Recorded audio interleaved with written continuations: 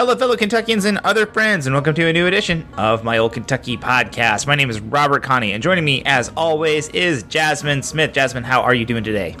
I'm doing well, Robert. How are you? I'm doing well. Today on the show, we have Sebastian Kitchen, who is the executive director of the Kentucky Democratic Party. I will be honest with you. I have worked with Sebastian Kitchen in booking other people for this show, and it was just really weird to have him on the show with us.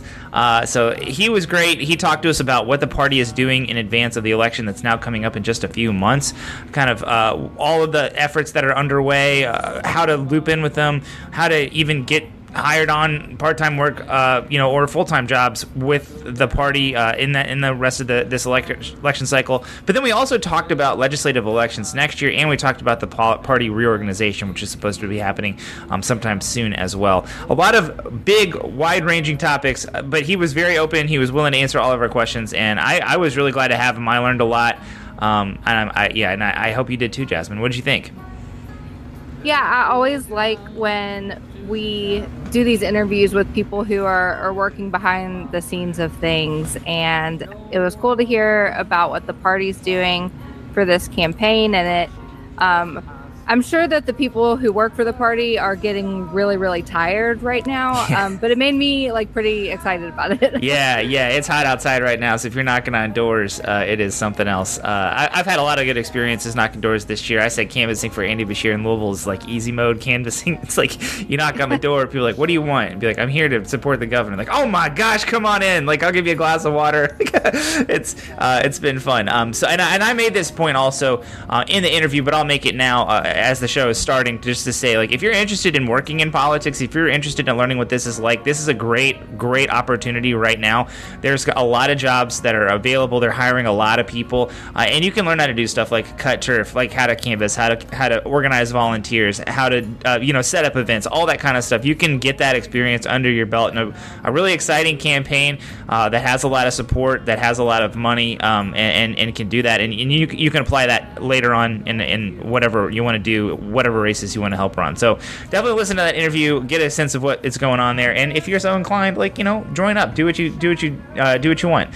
But before we get to that interview, we do have a couple of stories to talk about. So Jasmine is going to talk to us a little bit about the brewing UAW strike against Ford, and potentially all of the Kentucky angle is certainly about Ford because they have such a large presence here in Louisville, but the UAW strike may be even broader than that. She's going to be talking to us a little bit about that. And then I have a significant number of quick hits that we can get to. So without any further ado, Jasmine, tell us about this potential strike on the horizon. All right, so we know that UPS avoided a strike from the Teamsters earlier this summer, but now UAW, the United Auto Workers, and UAW Local 862 at the Ford Louisville Assembly Plant and Kentucky Truck Plant could possibly go on strike. And this has been brewing for a little while, but things are kind of heating up, so we figured that we would talk about it on the show. So Ford is the largest employer of UAW workers, and Kentucky employs more hourly UAW workers than any state with a Ford plant. Wow, I did not know that. Yeah, more than Michigan even. That's kind of crazy. So the International Union is in the middle of negotiations with Ford, GM, and Stellantis, and the current contract ends on September 14th. 2 weeks ago, there was a nationwide strike authorization vote, which our local was part of. The national vote passed with 97%, and 99% of local 862 voted to authorize the strike. And since then, workers have participated in practice pickets.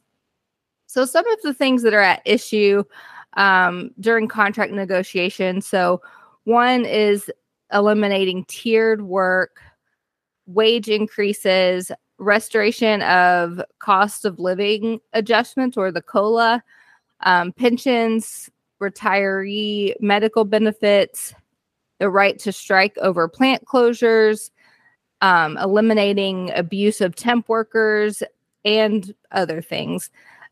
But the COLA has been a major issue. So COLAs were suspended back in 2009 during like the 2008 recession, and workers want to bring that back.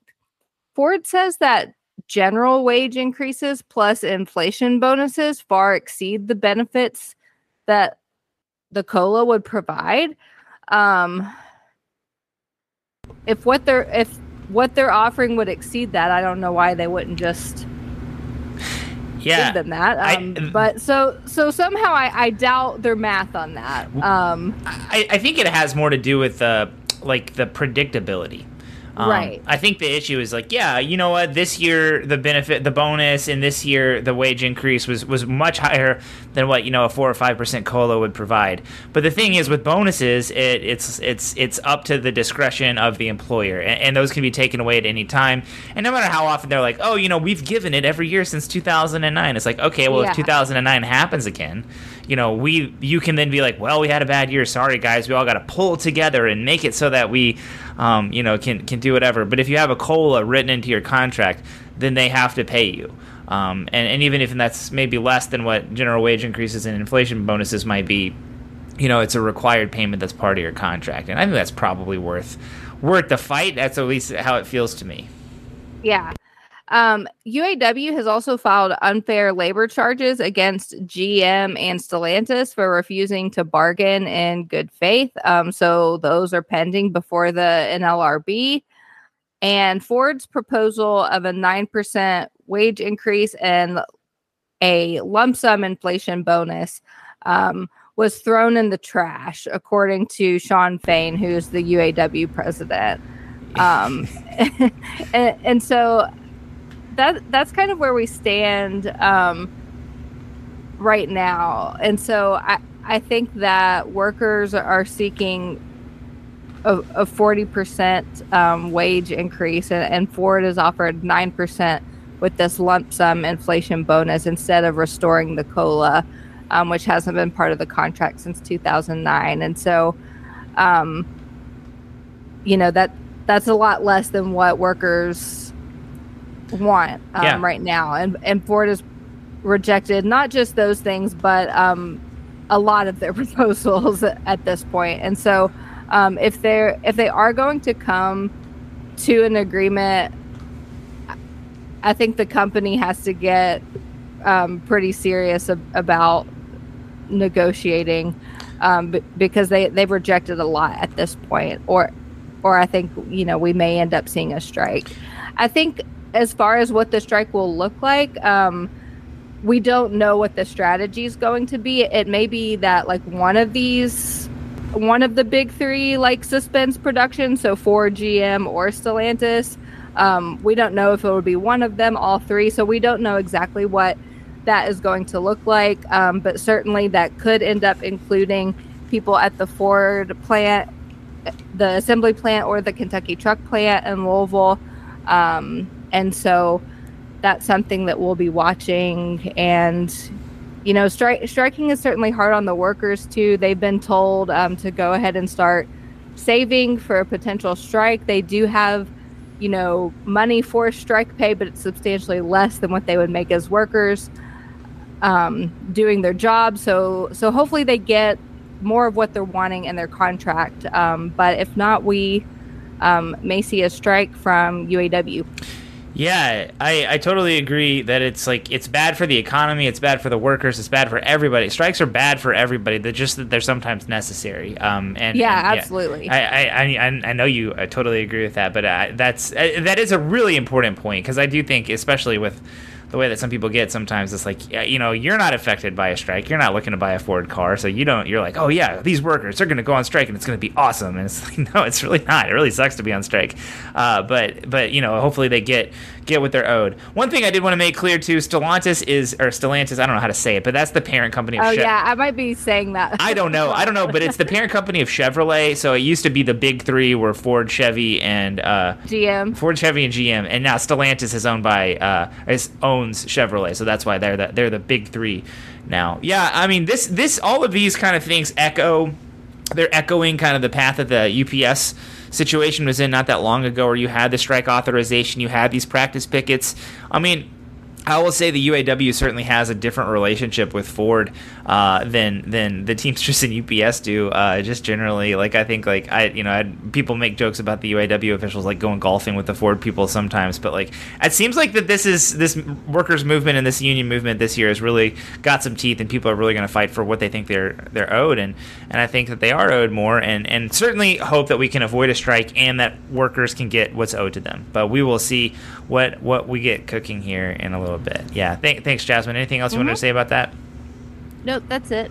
All right. Let's do a couple quick hits before we get to our interview with Sebastian Kitchen. So COVID-19 is on the rise again in Kentucky and elsewhere. So just, we used to do this every week, but there has been a small spike in early 2023. But before that, COVID had dropped to fewer than one hospital admission per 100,000 people in early July. It's kind of crazy how low it got. It was like almost eradicated pretty much. And since then, incidence has increased by 5 times. So we're up to, about 5 admissions per 100,000 people in the hospital right now. And while that is a lot higher than it was just a couple of months ago, it's significantly below where it was at the beginning of this year before it turned down. But cases are on the rise again. People in my family have gotten COVID. There's been a lot of that going around in communities that I'm a part of. So take precautions if you need to. I'm staying in because I don't feel great today, and not going anywhere, even though I tested negative. So we'll see what happens. But certainly just take the precautions that you need to. Yeah. Okay, a few weeks ago, we mentioned how Mitch McConnell seemed to freeze in front of cameras while answering questions at a press conference. That happened again last week. McConnell froze up in northern Kentucky in late August, prompting many to wonder if he will serve out his term. It seems kind of crazy, but he does seem like he's in ill health. His term doesn't end for 3 more years. I think the election's in 2026 for him. And there is a law that says that the governor must choose any replacement from a list provided by the outgoing senator's political party. So right now the law is that Governor Beshear would have to take what the political party gives him in terms of like the 3 people that he could appoint and then take them. There is a significant constitutionality question there, and a lot of people have been trying to make that into an issue. Andy Beshear is playing his cards very close to the chest, saying that he believes Mitch McConnell will win. He says that he will serve out the rest of his term. Jasmine, you're kind of like shaking your head. What were you thinking about that? That it would seem like there is a constitutionality question there. Yeah. I think the issue is that, the Constitution provides for the governor's ability to select the replacement. And this is this is a limit on that power that the legislature puts in place, and that's the argument, right? So it would have to be, it would kind of have to be adjudicated because they're not taking away the governor's ability to choose; they just are restricting it. So that's an open question. It does seem like a good question though. So we'll see if whoever's the governor is up for challenging it. I'd be kind of surprised if Andy Beshear did do that. Moving on, Kentucky's legislature passed a law a few years back which lowers taxes each year if a certain revenue threshold is met. We talked about that a lot at the beginning of the year because this threshold was met last year and the taxes dropped from 5 to 4.5%, and the legislature then dropped them again to 4%. So I think we've gone from like a 6 to a 4% income tax or something like that over the past couple of years. The threshold to lower the tax again says that the state must have 10% of the annual budget in the rainy day fund, which we do, and then it also says that the state would have to have an equal amount of revenue under a 1% tax cut, which we do not. So that was the news this week, that the state does not meet the requirements to lower taxes automatically from 4 to 3.5%. So there will be no automatic reduction. It is a budget year, so the legislature could conceivably lower it again, but I think they like the framework that they have, so they will probably leave it be for now. That's at least my estimation. So no automatic reduction in income taxes. Jasmine, anything to say about that? No. All right, moving on to the last one. In the fallout of the JCPS bus debacle, early childhood education in JCPS was delayed indefinitely. The program was slated to begin on August 23rd, but there has not been an announced start date for the district's pre-K program, so that is still not happening. It still hasn't started. And many parents have had to send their children back to daycare. So, where they would have been doing pre-K in the JCPS system as part of their public school, where they don't have to pay, they are now having to go back to daycare, which is a financial burden. And also, like, daycare is not pre-K. Pre-K is, better for kids. They learn more. It's in the words of Josie Raymond, the silverest bullet we have for all of our societal problems. And kids are not there, which is a real problem. So, it does seem like JCPS has gotten a handle on a lot of the transportation problems that plagued them earlier in the year, but we're still not finished. There are still disruptions happening, especially around, pre-K. So hopefully those get straightened out soon. Anything to say about that, Jasmine? That would be really difficult if you're a parent and you plan to put your kid in pre-K and they can't go.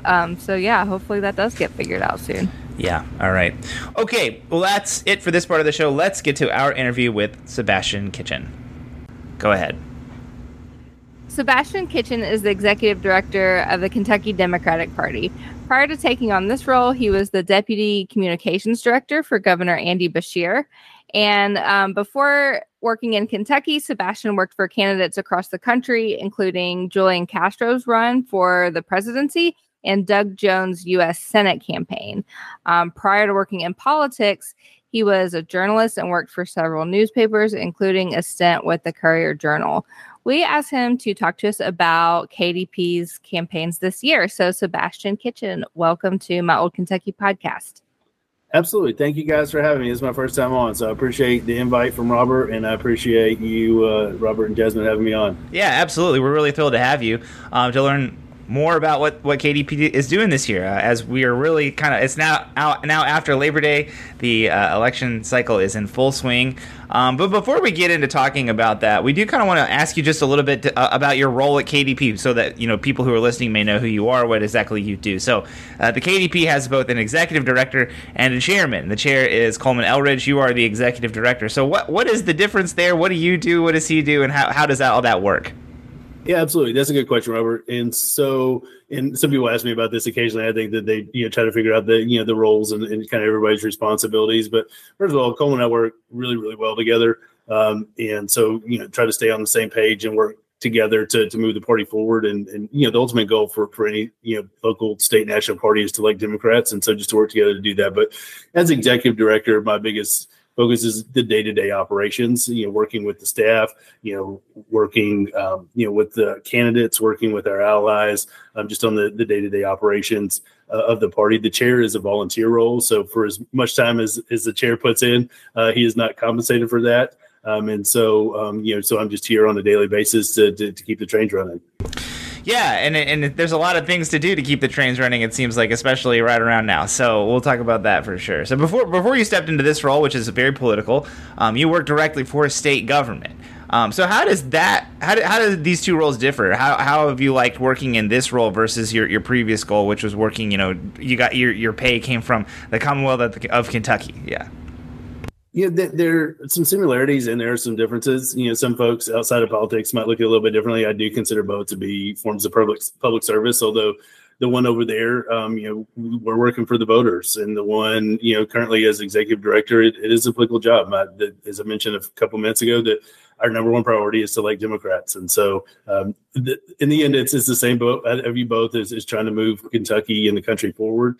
But, there's a couple, when I worked in state government, working in that Capitol was pretty amazing to be able to walk into that rotunda and to walk into those doors where I never saw Daniel Cameron almost ever, by the way. I know there was a lot of talk about that, but as somebody whose office was closer to Daniel Cameron's than Andy Beshear's, he did not show up to work a lot. So whether he swiped his fob or not, that said, I digress. But to work there in that beautiful building was pretty amazing. And, and then just to work with citizens of all stripes. And I would say, obviously I came from the governor's office, and the biggest duty I think we have this year is to make sure that Andy Beshear gets 4 more years in office. And I think he's done a fantastic job. But I can also, tell folks from being around the governor that there were times, as everybody knows, there were some pretty trying times these last 4 years, and we would be in his office and he would tell us, this may cost me politically, but we have to do this to save lives. And so,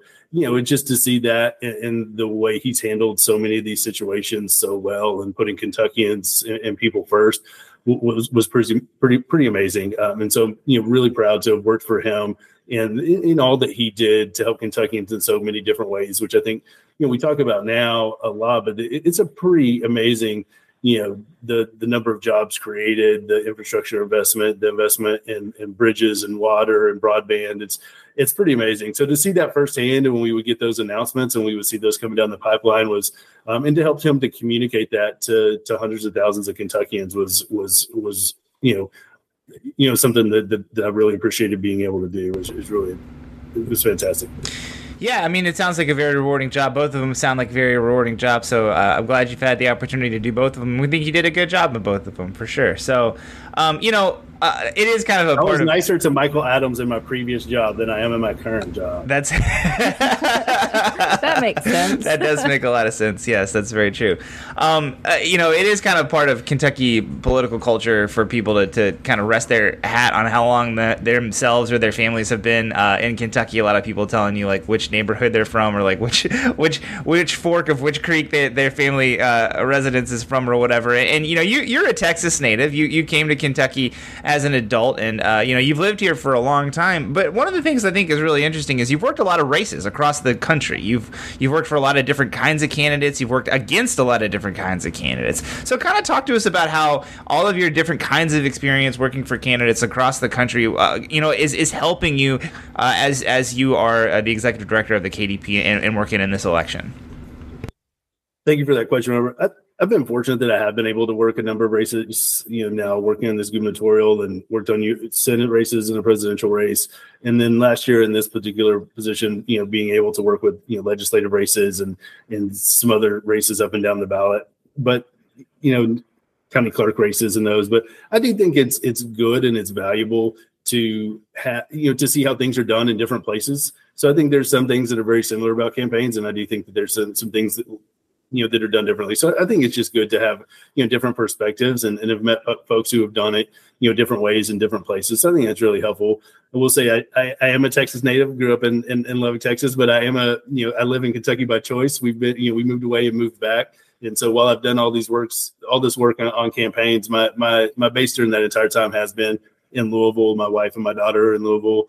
And so, we think a lot about this state, and it's, part of why it's so important to me and to us, because it is a family affair. It takes a lot of commitment from the entire family, to make sure that we get Governor Beshear reelected. We think it's really important to the future of the Commonwealth, and I say as someone, has a 7-year-old at home. Yeah. So let's talk about the election. Kentucky's election this fall is likely the most closely watched election in the whole country. And you've been working on the party's campaign since stepping into the role.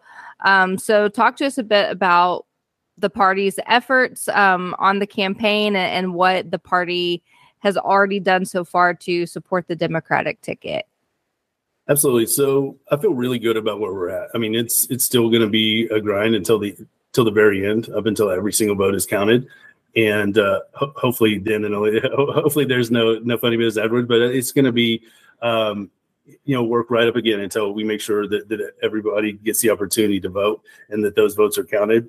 But, probably, there's a decent chance that as we sit here speaking that, our organizers and our field staff have knocked on the 500,000th door. So we're already at 500,000 doors. That could be happening at any minute now. We feel really good about those numbers. That's a pace well ahead of 2019, which is a pretty unprecedented number of doors that were knocked in Kentucky. We're aiming for 1.3 million doors. In 2019, the volunteers and field staff hit on 1.1 million doors. So we feel really good about that. Mm-hmm. Over 600,000 calls that have been made. There's, we have close to 100 organizers that are on the ground throughout Kentucky. And we have 12 different field offices that they're working out of that, again, are spread from east to west and then in our urban areas. And so, again, I feel really good about where we're at. But, again, we're going to continue to go and build. And I know, Robert, you and I talked about this a little bit. For those who are interested, we will continue to hire up until November the 7th, or pretty close to then, to have folks out on doors. And so if anybody out there is looking, either have some experience or looking to get your foot in doors, doing some political work, you can go to our website, kydemocrats.org/jobs, and it'll show you the opportunities that we have then, and you can apply there. And so I sidetrack a little bit there, but we do have opportunities, and they're the good paying jobs, the good benefits. And so, again, we feel good about the work that we're doing. We work with all of the statewide candidates. I think, all of them or their teams know how to reach us, how to reach me, how to reach the chair. We talk to them regularly. We give them an update every single week on what the campaign is doing, what the coordinated campaign is doing, give them an opportunity to ask questions and have feedback. We're helping them to put out signs. I think if you saw the great showing that we had out at Fancy Farm, we had organizers with signs for every single one of the candidates. And so we're trying, a couple of the candidates that, know that this is a place where they can come in. We can help them with data, with targeting, with communications, with digital. We just try to be helpful to them in a number of different ways. I think y'all would probably agree. We've got a great ticket top to bottom, and I feel really good about the candidates that we have out there and their resumes. And we're trying to do whatever we can to get them all across the finish line. Yeah. Talk to us a little bit about how the coordinated campaign differs from the official campaigns that each of the candidates are running, and what kinds of communication or any coordination do you have with the official campaigns?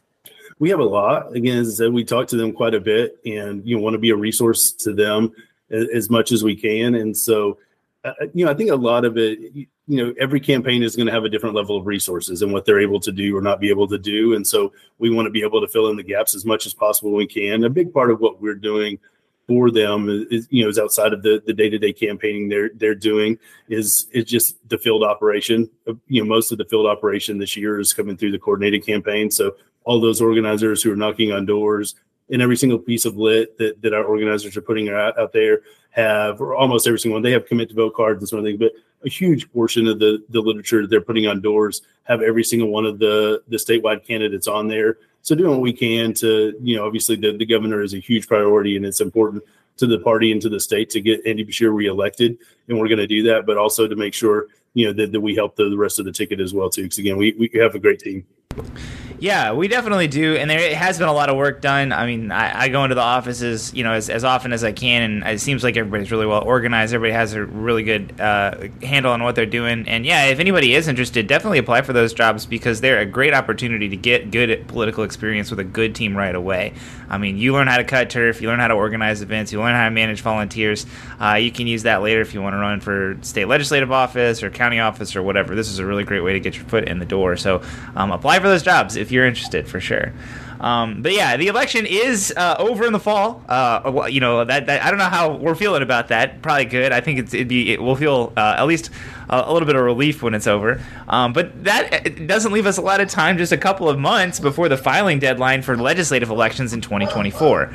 The party has a pretty significant hand in recruitment and everything for those offices. So we just want to know what the party's doing right now to prepare for those elections, that are just happening just a couple of months, or that need to be filed for just a couple of months after the governor's election is finished.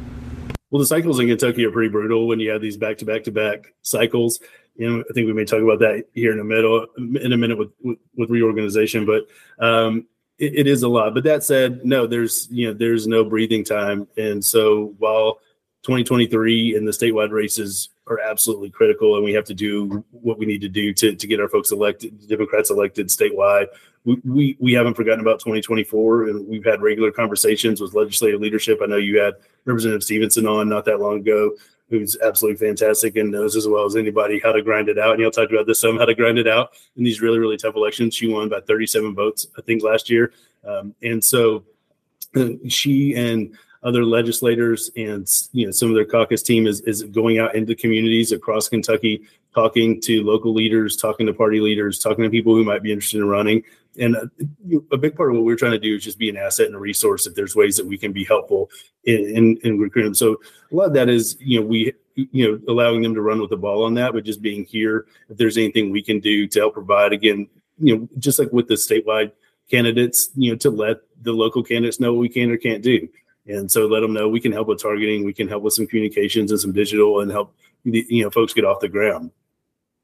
Yeah, I've seen a lot of the work that the party's been doing for kind of like laying the ground for some of these legislative races, and it looks like it's high quality. It looks like it's stuff that hadn't always been done in the past. So it seems like we're already off to a pretty good start. I will say that there were a lot of people disappointed in the number of races that were left uncontested in 2022. Of course, that was in the throes of redistricting. We didn't know the map we were using, and then of course, like that threw a wrench into a lot of people's plans to run.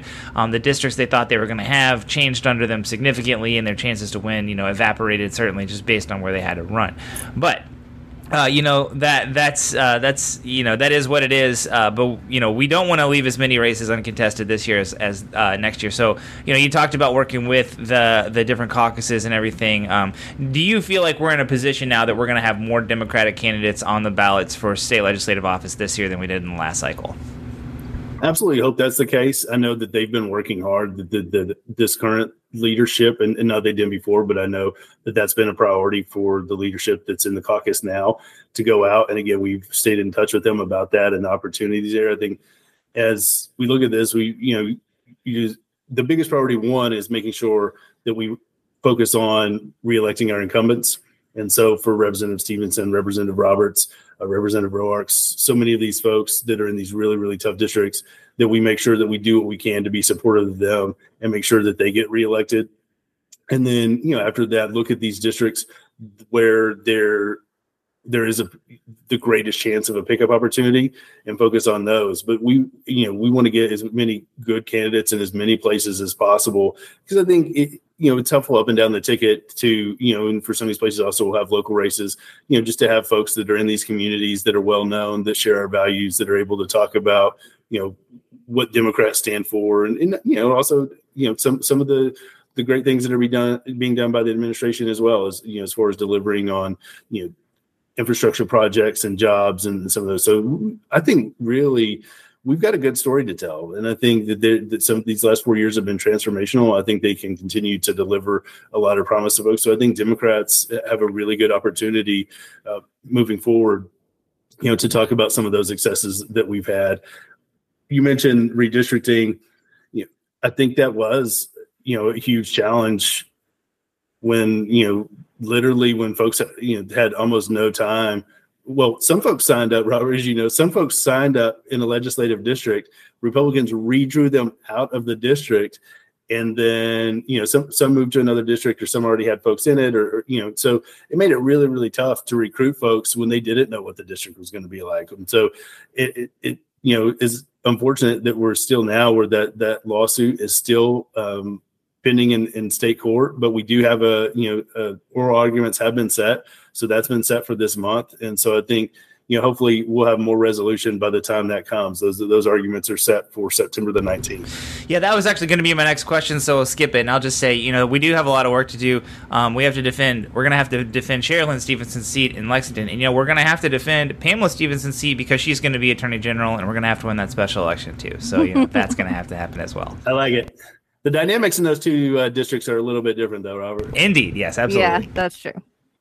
So the Democratic Party reorganizes itself every cycle, and the KDP is due for a reorg soon. And there are several people who favor moving the reorganization to the middle of the cycle, but that decision has yet to be made. Is the party doing any work to prepare for the reorganization that might happen next year?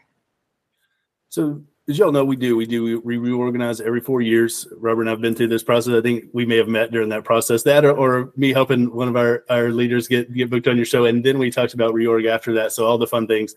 But all that said, we had heard these discussions. And so the bylaws committee this is the fun inside baseball part, but the bylaws committee had looked at some options. And so the chair appointed a committee to look at this that has some county party chairs, some other party leaders, to just look at the positives and negatives of having it in a 2024, 2025, and then, every 4 years after that, and what that means. And so they've been meeting, we'll expect a report from them, and then we can make a decision as a party on, with knowing all the positive and negatives as far as what makes sense. As I mentioned earlier, it is really tough when you have these years where it's just back to back to back cycles, to just give an opportunity to look at everything. And so we're looking at that, and hopefully we'll have a report from them soon, and we can have a better idea of what the recommendation is, and just kind of take everybody else's temperature on what we want to do moving forward. Because it's a significant change. It would be changing bylaws and the way we've historically done that. And so we just want to make sure we take everything into consideration when we do. Yeah, absolutely. Regardless of when it does occur, where can people find information about how to get involved in KDP reorganization? On our website, that information, that process is not ramped up yet. It's not there, but on the KDP website would be a good place to find that information. Yeah, that is going to be a wild process whenever it occurs, like it always is. It's a fun time. Sometimes it's a stressful time, but it's always exciting.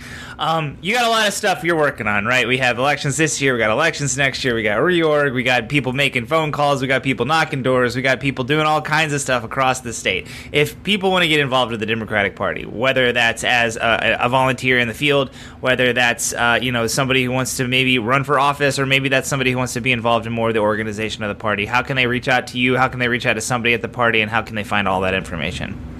Absolutely. Our website and some of the information on there is a little bit different. We rebuilt that some, so we're still getting some more information up there. But our website is a great resource, and we'll continue to add more on there, kydemocrats.org.